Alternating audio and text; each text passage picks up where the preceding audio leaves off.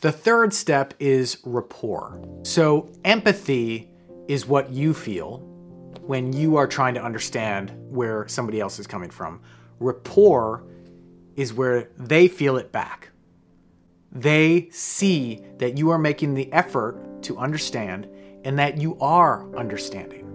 Again, doesn't have to be agreeing, but you are making the effort to respect what they are saying. Even if it's absolute lunacy, you are making the effort to respect what they're saying. And this might make you angry. Maybe you're like, yeah, I don't have to respect what they're saying if they're a murderer. And yeah, if the police can get them and take them to jail, yeah, you shouldn't have to. The justice needs to be served. But if you're in a situation that they have people hostage, you got to figure out a way to make this work. Otherwise, people are going to get hurt or die. That's something that's so amazing about how this works is you can extrapolate it down into everyday scenarios, and it makes for much richer relationships. It reminds me a lot of imago therapy. I think I'm saying that correctly. Imago therapy is a couples therapy technique that strives to turn conflict into opportunities for healing. Sounds a lot like a negotiation. So rapport is when they start to feel it back, and this is when they start to trust you. And what's talked about in the book a lot is as you're working this behavioral staircase model of influence, you want to be listening for a couple magical words. And some magical phrases or words are yes, or that's right, or that's correct, or exactly. When people start saying these things, that's when you know that the rapport is forming. They are seeing that you get where they're coming from. And slight caveat, you're right is different than that's right. Think of this, like if you're having an argument with someone or a heated conversation, and they just say, yeah, you're right. Yeah, you're right. What does that feel like? What does that sound like?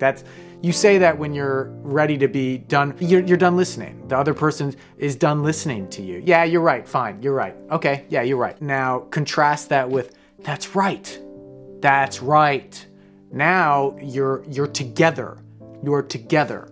And again, this doesn't mean agreement. It means seeing each other. And that reminds me of a quote from the 13th century poet Rumi. I think that's how you say it. Rumi.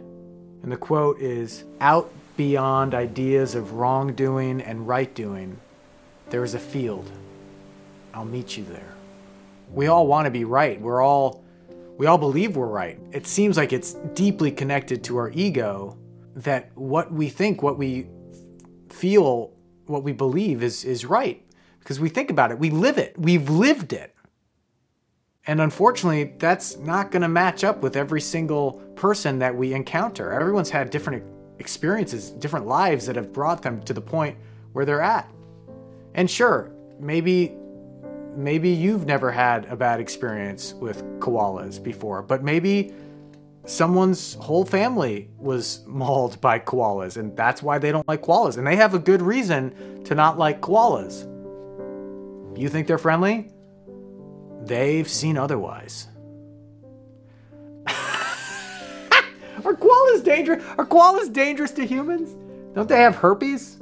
Isn't that basically the only thing they can do wrong to koalas or to humans? Are koalas dangerous, Google?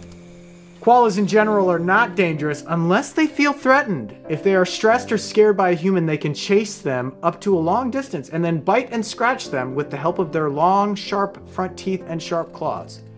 All right, so I don't think my koala murdering a whole human family thing is real, which I didn't want it to be. Cool. Dude, they do have some fangs, though. Holy shit. Oh, that's Photoshop. The internet!